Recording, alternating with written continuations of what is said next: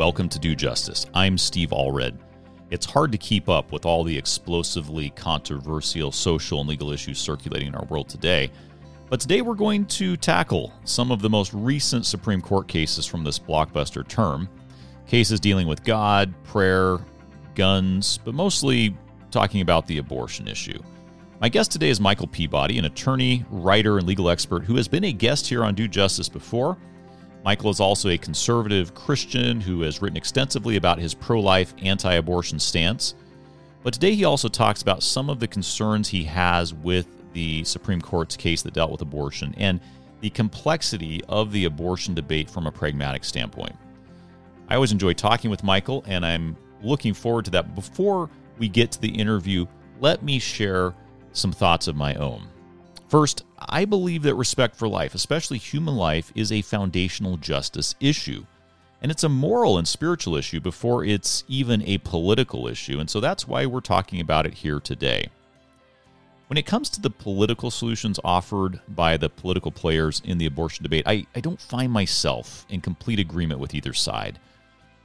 As I heard someone else put it, I'm neither celebrating nor lamenting the fall of Roe v. Wade because I see the actual solution to reducing abortions, which is a goal I have, to be more complex than merely outlawing abortions. Now, I'm not necessarily opposed to laws that outlaw abortions, that protect the unborn child. In fact, I would argue that Christians should care about all forms of life, including developing prenatal life and the life of the mother.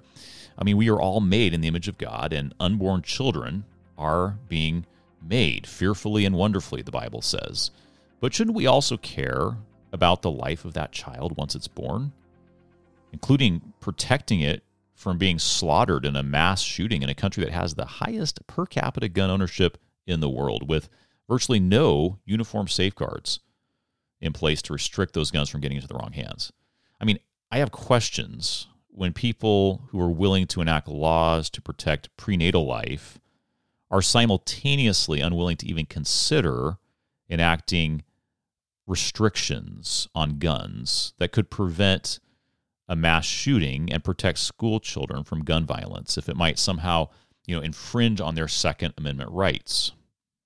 And here are some other random but related questions to this debate that I have. What do we do when the life of the mother is endangered by the pregnancy? Some of the anti-abortion legislation now in place does not take this into consideration. And yet many people of faith would agree that an abortion is not morally wrong in a situation where the mother's life is endangered.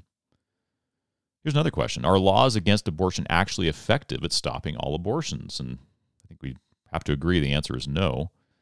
Are they effective at reducing abortions? And I think we'd have to agree that most likely they are to some extent.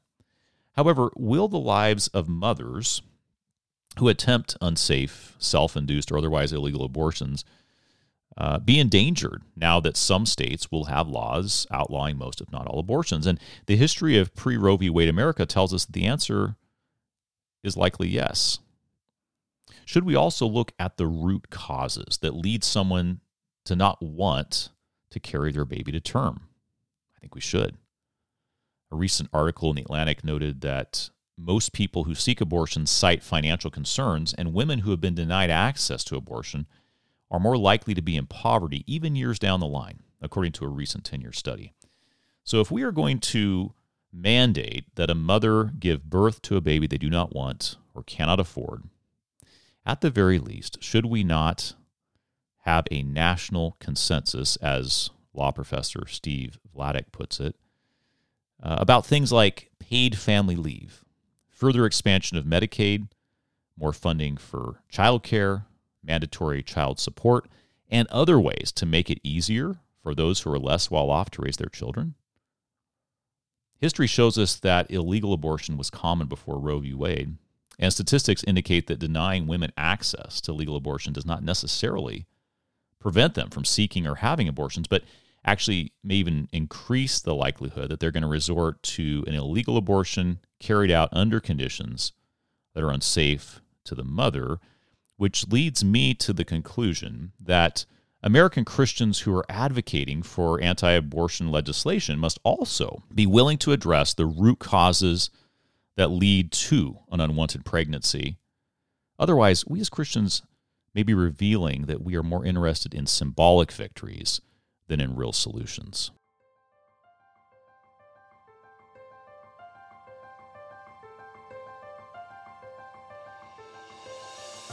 Michael Peabody, welcome back to Do Justice. Thank you for joining us again.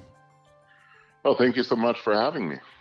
And just for our listeners, a reminder that Michael Peabody is an attorney here in California. He is also the president of Founders First Freedom, and that organization has a great website called religiousliberty.tv. It's still .tv, correct? That is correct. And that, if you want up to the minute, almost, at least up to the day, almost to the hour coverage of, legal matters that relate to religious freedom, freedom of conscience, that kind of thing, religiousliberty.tv is your website. And he's got a great newsletter that he also emails out. So anyway, thank you, Michael, for being here today. Really excited to just talk with you about some of the recent big decisions from the Supreme Court. And has it been it's been kind of just a normal, term for the Supreme Court, hasn't it? Well, this term has been huge. All the stuff you're not supposed to talk about at dinner parties. You've got guns, you've got abortion, you've got prayer in schools, you've got major stuff that's happened, and some things that aren't really surprising, but they are surprising. A lot of stuff going on with the court just in the last week or so. Well, I'd like to just talk about those three very controversial things. God, and then we'll talk about guns and abortion a little bit. First off, what are your thoughts, just in general, on the Kennedy v. Bremerton School District case? That was the case where the football coach up in Washington State, was having prayer after the game was finished, and so on and so forth. And from a religious freedom standpoint, when we think about prayer in the school context, or as a employee of the school in this case, who of course there's all this nuance that we could discuss, which we won't really get into today. But what's kind of your take on this whole thing? Do you think this is a good outcome here, or are you kind of undecided, or what are your thoughts? Well, when I first heard about this case, I was picturing this big field in the middle of the night, a few lights around the edges, the players going home, and the coach walking out by himself and kneeling down to pray in the middle of the field. And I thought, you know what? It sounds okay. I mean, eventually other players, started joining him and inviting people from the other team, and it became a small gathering.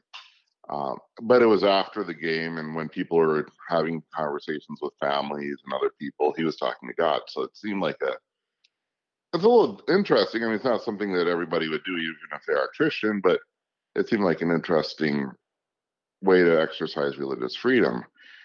But as I reviewed the Supreme Court decision, if you take a look at it, and all the decisions, by the way, are available on the Supreme Court website.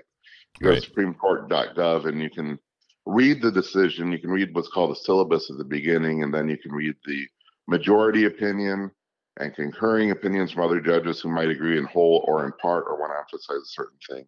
Then you can read the dissent. So I always recommend people take the opportunity and read it for themselves. But Justice Sotomayor actually posted in her dissent photos from the prayer ceremonies. And they were pretty large gatherings of a lot of people. And there were actually cameras present from local media watching him have his prayers. It became a big thing because originally he had done it, and I think he got suspended after doing it for 3 times. Then he went back and did it again. It kind of reminds me of the story of Daniel. Every day he would go and pray facing Jerusalem, open up a window and pray in the window.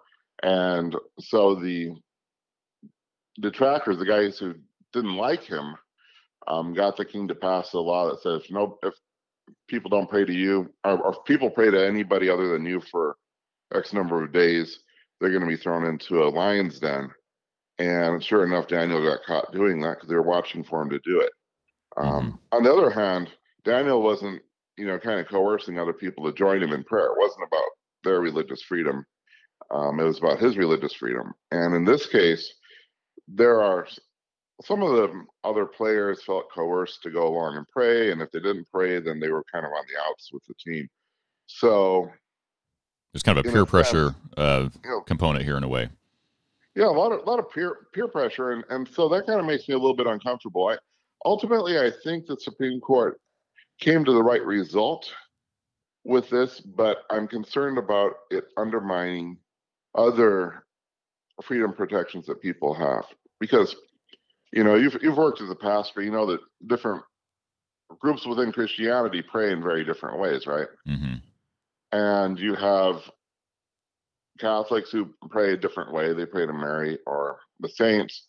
You've got Muslims, you've got Jewish people, you've got a lot of people who are going to have their own take on this. And so to create a situation in which they feel pressured to participate in a Christian prayer does create a little bit of a problem and a lot of coercion. So I am interested in how this decision is going to play out in other contexts. Mm-hmm. Mm-hmm. Sure. Years ago they used to say, well, as long as there are tests in school, there will be prayer in schools, and students have been traditionally leading the prayers among other students, mm-hmm. and that seems to be okay. But when teachers get involved or people in positions of authority, it can take on a coercive aspect, Sure. depending on how it's done. Yeah, that would be my concern as well. So, and the whole thing about prayer not being allowed in school. Yeah, you're right. I mean, I've led out in campus Bible study prayer groups on public school campuses as a pastor. You can have your Christian club on campus, and whoever wants to come can come. So there is school prayer, but the question is it being sponsored by a teacher, led out by a teacher? Is it something that students have to participate in? And if they don't, they feel like they're left out. So, well, and that kind of, makes me, as you talk about, how this case and the outcome of this decision may affect other freedoms, it makes me think of the abortion case that was just decided, Dobbs versus the Jackson Women's Health Organization case, and big case. But before we actually talk about the case and its potential implications, you sent out a newsletter maybe a week or two ago. I think it was before Dobbs actually was decided, and I thought it was interesting how you kind of juxtapose the arguments that are used for or against gun control with those used for or against abortion, regulating abortion or whatever. And and I've actually said this for years as well, is that I think both sides of this debate are kind of inconsistent in their arguments when you compare them in these two areas. And you kind of framed it as a supply-demand issue, I think, and you noted that one side of the gun control debate, and I'm going to quote here, will say that regulating the supply will not solve the root social and spiritual problems that led to the uptick in violence, and that to really achieve a safe society, they need to rebuild the nuclear family, reintroduce spiritual values, require church attendance, and raise perfect children.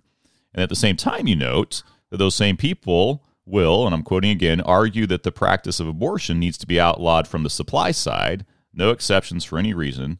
But many of these people are also against gun control because they say society needs to address several ills before gun crimes will decrease. And then you finish by saying, when it comes to guns and abortion, either there is a spiritual or social framework to address, or there is not, or perhaps there is both. I like that. Talk about that a little bit more. Well, it is a very interesting situation because, it's anecdotally, I noticed that a lot of people who are against abortion tend to be very liberal when it comes to the availability of guns, mm-hmm. or liberal in the sense that there should be a lot of them. Mm-hmm. And they say, the way to solve, societal problems is you got to have a lot of, guns out there to protect the good people. And they say that if you want to solve the problem of the violence, because there's going to be violence, you need to pretty much redo society from bottom to top and have the things that you mentioned in it. strong families, rebuilding a nuclear family, and they talk about mental health and things like that. Then on the abortion side, they say, "Oh no, we just need to flat out ban abortion," and the social issues will have to come after that. So you pretty much ban the abortion, then you address the social issues. And it seems inconsistent to me. And I heard a statement the other day. It said, you say you want to banning guns is the solution to, banning abortion is the solution to abortion, but banning guns is not the solution to gun violence. Mm-hmm. And that seemed inconsistent to me. Either bans work or they don't work. And in the reality, it's the answer is somewhere in between. Mm-hmm. Mm-hmm. I noticed that a lot of the people who are saying we need more we need to make sure the wrong people don't have the guns. So criminals shouldn't have the guns. Mm-hmm. And they really, if you think about it, the type of solution of let's fix society is really, it's pretty invasive. It is. Saying we want stronger nuclear families, we want to have more religion and stuff like that, more spiritual values. But the idea of inculcating values like that in order to prevent the need for abortion, and then you have less abortion, seems to be a foreign concept to the same people. Mm-hmm. Mm-hmm. Well, and you, as you were talking, it made me think about, I think regulating either is in some ways difficult. I mean, because with guns, they're just everywhere, and so at this point, it's kind of hard to get the cat back in the bag. But, anyway, and we could discuss even more about how maybe those things have or haven't worked in the past, when we've tried to do that. But I think there's a place for that, right? And with abortion, I think there's a place for that too. But again, it's difficult because here is unless you're going to put an ankle monitor on every woman or whatever kind of monitor to figure out if they're pregnant, right? Some are going to slip past you, and some people are going to have their own, self-induced abortions or whatever. And so, but does that mean that regulations don't work at all? I mean, no. I mean, obviously, or I shouldn't say obviously, it seems obvious to me that if you, work on the supply side of things, you can, reduce at least, people's access to these things so that maybe there won't be as much. But let me ask you this. You're anti-abortion, or I don't know how you would want to, describe yourself, but that's my understanding. You are against abortion in general, and correct me if I'm wrong. And yet, from my take of some of your comments on the Dobbs case, I've seen on, in your email and Twitter, that what are your thoughts about the actual case? Do you feel like this was the best way to get to the outcome, first of all? Well, it's such a hard issue because, everybody says, "Oh, Roe v. Wade is so bad. We need to get rid of Roe v. Wade." A lot of people said that. Not everybody. A lot of people said that. But then you say, well, okay, what do you want to do now? And people don't really have an answer. I mean, how do you want to? Is there a way to punish people who seek abortions? Like, let's say you arrest a young woman going into a underground abortion clinic someplace, some hidden place. And so what do? Arrest her and put her in a jail for 9 months and then force her to undergo a C-section? I mean, it's not realistic.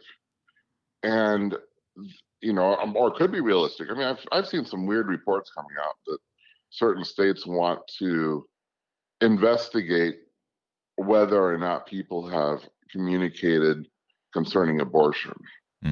Or whether or not they're pregnant, and then they want to track their pregnancies to see if they end. And if the pregnancy does not end in the live birth, they want to record exactly why. And to me, that's incredibly invasive. So my take on abortion is sort of like it's not a good thing, but it's not. Sure. It's not something that you can prevent using state power without becoming incredibly invasive. And that's my concern. Because, and I don't, I think the legal issues there, I don't think people should be forced to pay for it if they disagree with it through tax money and that type of thing. But the more I look at it, the more it seems like the idea of Roe, where you had 1 month of abortion access, then I mean 1 trimester of abortion access, and Mm-hmm. then the state has an increasing interest. Mm-hmm. Practically, it's not a legal type of solution. It's not like, because in law people try to find black and white bright lines, and the trimester system was sort of a compromise. It's sort of like, you know what, you have 3 months to figure this out, after which the state is going to have an increasing interest in regulating it. Mm-hmm. And then Casey versus Planned Parenthood came along and said, well, the state can regulate after viability. And people are like, well, what does viability mean? And then you have premature babies, and you have this whole thing going on. Sure. As to where to draw that line. And then Mississippi comes along and says, you know what? You can have an abortion for pretty much any reason before 15 weeks. But after 15 weeks, no abortion at all for any reason. Mm-hmm. Mm-hmm. And that was the case that was up in front of the Supreme Court. And what the Supreme Court did was they said, you know what? We're not going to even get into whether or not Mississippi is right. We're going to say every state can do their own thing when it comes to it. Mm-hmm. Now, that means a state like California could say, okay, it's completely wide open up until birth. Mm-hmm. And there's not going to be any limitation on it. And then you're going to have other states like, Texas, or now, Mississippi or Louisiana, where they're going to completely block it at the beginning for any reason. And they may go to the point where they're outlawing Plan B medication or the morning after drug because they believe that there could have been a pregnancy. And I'm even seeing things like Clarence Thomas alluded to in his dissent, where people are talking theoretically about the possibility that contraception could be outlawed in certain states. And let's talk about that for a minute, because I think for our listeners who may not be as a legal scholar like you are, who may not understand how these cases have been decided in the past. Let's go back to like Griswold v. Connecticut, which was the contraception case, that I think the first one, right?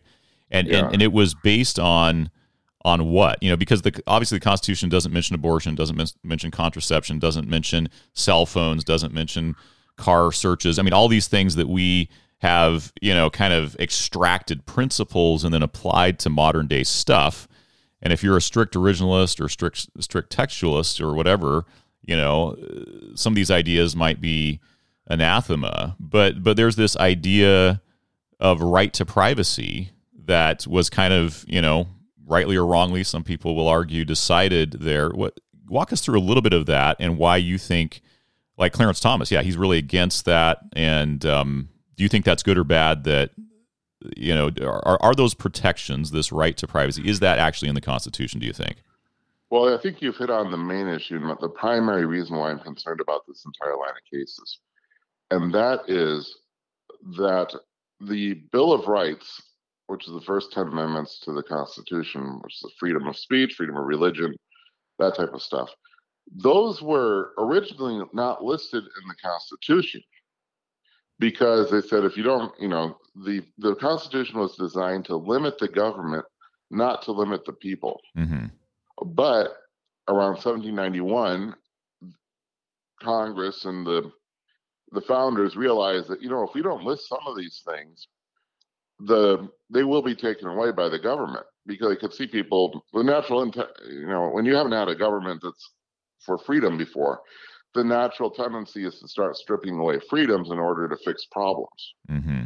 And so they said, we need to pretty much make a huge allowance for freedom.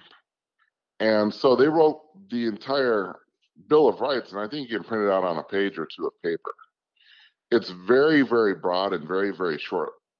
The First Amendment is one sentence long, mm-hmm. with a few different commas and stuff, different things listed in there, saying these are the rights you have, they are your rights, and the government can't take them away.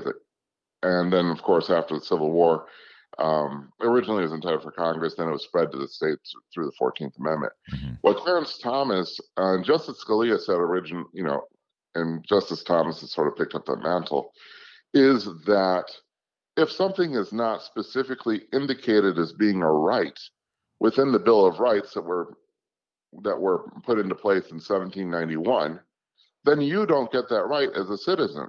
Mm-hmm. Your rights are limited by the Bill of Rights, not protected by the Bill of Rights. That's the sum total as opposed to just the beginning, the threshold, essentially. Right. Mm-hmm. And so he's saying, you know what? Yeah, the right to gay marriage, the right to contraceptives, the right to abortion are not listed in that first 10 amendments. Therefore, they are not included. And therefore, the states can do whatever they want. And so you have some states are very expansive with rights. Some states are selective as to which ones they give and what they don't give. But it creates a situation where people are not, depending on where you live in the country, you are going to have dramatically different rights than people in other parts of the country. And it will severely limit your rights, because the rights that aren't listed there are called unenumerated rights or unlisted rights. Mm-hmm. And so the pure or the originalist thinking that they have is that the original founders did not intend to give you those rights. To me, that is a backwards way of thinking about it, and to me, that is incredibly concerning. And that's what bothers me the most about this entire line of cases, is that there's this idea that the federal government can take away rights that do not exist, that are not specifically listed in this document from 1791. Mm-hmm. Which, we look back at cases or at laws that, prohibited interracial marriage. Of course, that was overturned by the Supreme Court. And I haven't read Loving v. Virginia in a long time, but what is your take on what was the, when was that case decided? I'm trying to remember I think it was 1967. Okay, so it was after Griswold, I think. Then. It was about 6 years before Roe versus Wade. Yeah. In Loving versus Virginia, you had an interracial couple that wanted to get married in Virginia. Thinking what state it was, it's in the name of the case. Mm-hmm. And at that time, interracial marriage was illegal in Virginia. And so I think it may have been a couple that was married outside the state. They moved to Virginia and they wanted to have these rights, and they were denied them. Mm-hmm. They're denied rights as a married couple because the idea that you can marry was not an enumerated right. Right. I mean, that's a pretty basic thing. You would think, yeah. You think in life, like, what do you have the right to do? And one of them is to get married. Of course, that when you're talking about same-sex marriage, and people say, well, that's a different type of thing. Mm-hmm. But these are the rights that people can have, and you can say, well, I don't agree with these certain types of marriages. I don't think people should get married to people outside of their faith or whatever. But there are certain things that the government has allowed for. The Constitution allows for freedom and prohibits the government from stepping in to interfere with some of these relationships. And to go back to the abortion issue briefly, and then I want to ask you one more thing after this. You see this different, though, because you feel like the government should be able to regulate abortion, maybe not in the way that they, not getting there by dismissing the right to privacy necessarily, but because, a unborn baby is a human life. So therefore, the government has an interest in protecting that, at least at some point. Or do you believe it's from the moment of conception onward? Do you think there's any, because that was kind of the argument I think that Roe made, is that, and the case is in its line, that, the government's interest increased as the baby grew and came towards viability, et cetera. Do you think that, is that kind of your reason for thinking that abortion is something the government can regulate? Well, if you look at it purely from a scientific viewpoint, let's just look at biology. If you're an embryologist studying this, when does life begin? Well, life begins, if you see the movie The Miracle of Life, mm-hmm. It begins when the sperm touches the ovum. You end up with the beginning of a human life. Sure. And there's no magical point along that continuum at which it transforms into a human being. You have a toddler and they become an adult. It doesn't, you have people, it's the same person, they're just different. Right. So the thing is, if you want to draw a line where you say, well, you don't, at some point that is worth less than it is later on, then you would apply philosophy to that, or you would apply religion to that. Mm-hmm. So Mm-hmm. if you want to take a strictly secular, scientific, cold view of it, it's a human life. And at some point, there's a balancing between the human life of the mother and the human life that is within her, and which one of those gets to win if there's a conflict between them. And I've heard someone, so I don't have a problem with the concept that life begins at conception, but I guess what I've heard someone put it is full personhood achieved at the same time? And you're kind of saying, well, how do we know when it is, right? But I guess the follow-up question then is, well, if that's true, then we ought to, prosecute abortion as we would other murders, shouldn't we? I mean, what's the argument for or against that? It becomes any one of these conversations is very uncomfortable, but sure, there is a practical, pragmatic aspect to it that can't be overlooked. And it's sort of like, people say, well, if the baby's inside, it's not breathing its own air, Mm-hmm. Well, it's receiving air through the mother. It's an genetically independent being. And you could argue the same that a person on an iron lung or somebody who is oxygen reliant is not a human being. Mm-hmm. At some point, there's no, I was trying to think of a way to describe the idea that becomes a human. It's sort of like, in Catholic theology, you have the Eucharist, and then you have the transubstantiation moment where it becomes the actual body and blood of Christ. And if you're at Mass, you hear the priest will ring a bell or something, and then it became the actual thing. Mm-hmm. There's no moment like that in human development. There's no lump of clay that gets breathed into and becomes something that's with a beating heart. So the reality is, when you're looking at these issues, then what is the balancing effect? What is the effect going to be on the mother? What is the effect going to be on the developing child? And at some point, there's an interest in it, but at some point, that life within is going to be up to the discretion of the mother, regardless of whether or not what the law says about it. And it's not necessary to dehumanize the developing fetus in order to reach that conclusion. Okay. Because right now it seems like the argument, people are like, well, that's not a human being, and I don't think scientifically that makes any sense. Mm-hmm. I mean, it's something. It's not a different type of organism. It is a human. It's just whose life will prevail. Sure.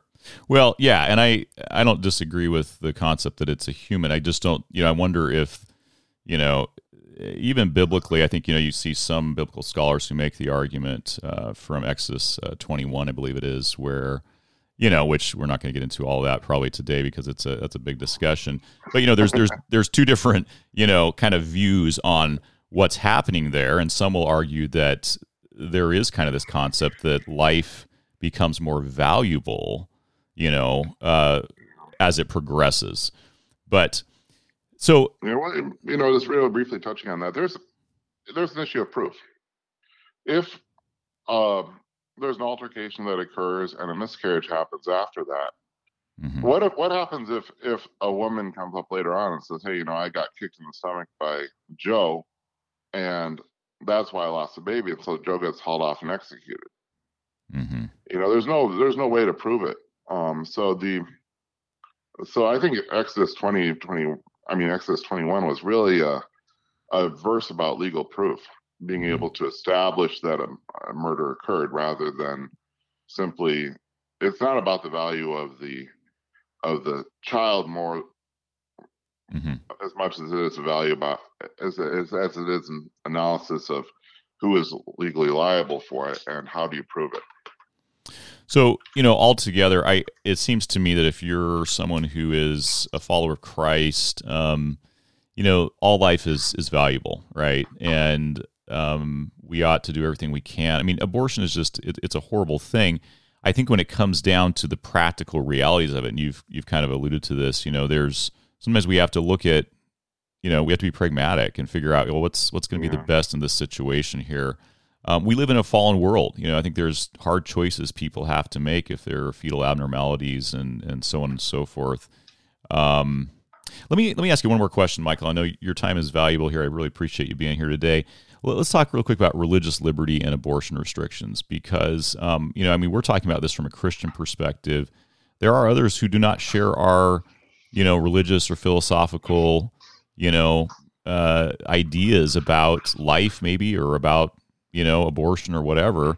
And so recently a synagogue in Florida, you've probably seen this one, Congregation Lador Vador of Boynton Beach, filed a lawsuit, I believe it was in state court down there in Florida, against I think it must have been, I'm trying to look here and see, I think it was against a Florida law, perhaps, that prohibits abortion. And they were basically saying that Jewish law holds that a mother's life is paramount in considering whether pregnancy should be seen through to term.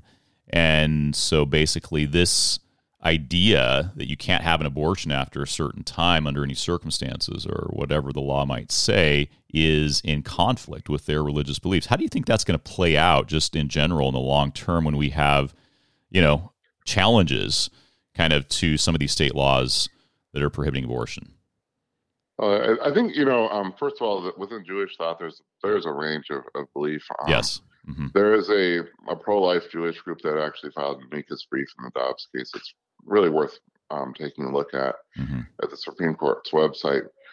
When it comes to free exercise of religion, the standard in place under Employment Division versus Smith is that if there's a neutrally applicable law of general applicability, in other words, if there's a law that applies to everybody evenly and it does not single out a religious group, then it can stand.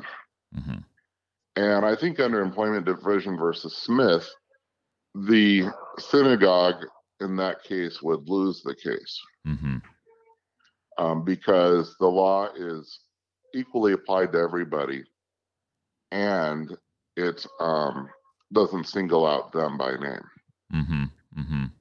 So I don't think it would apply there. I also think it's a hard argument to make that you have that abortion is some type of a sacrament.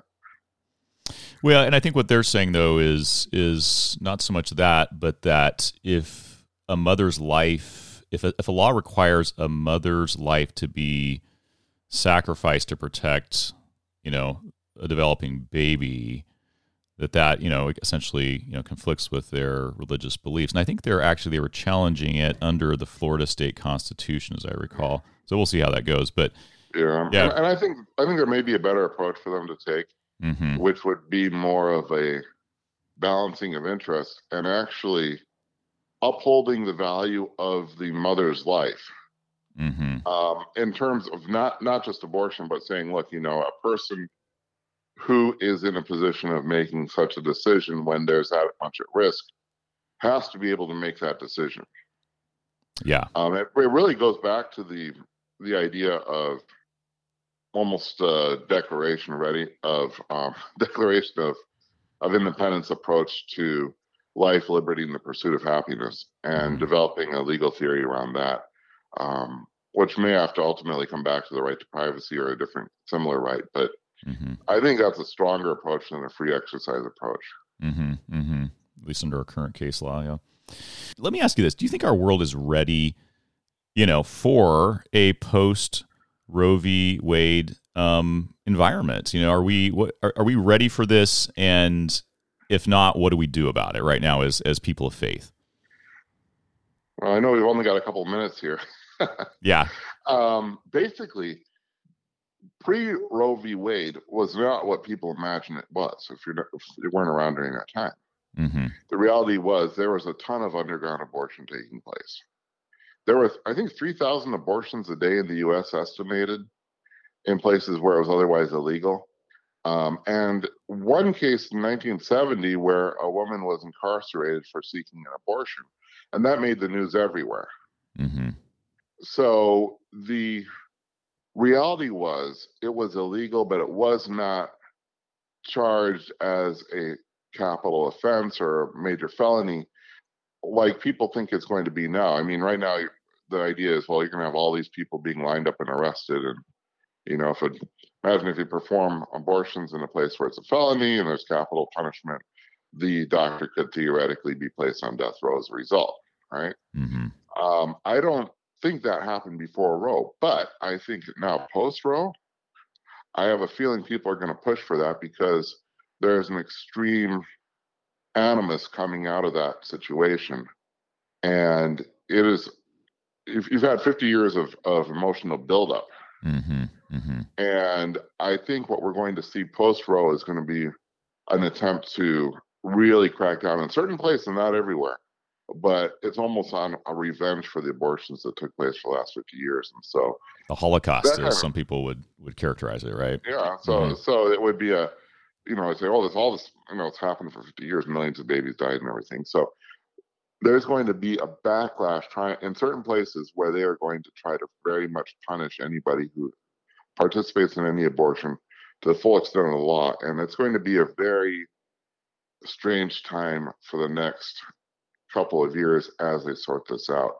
And it's not going to be like it was before Roe versus Wade, but it's going to take on its own characteristic.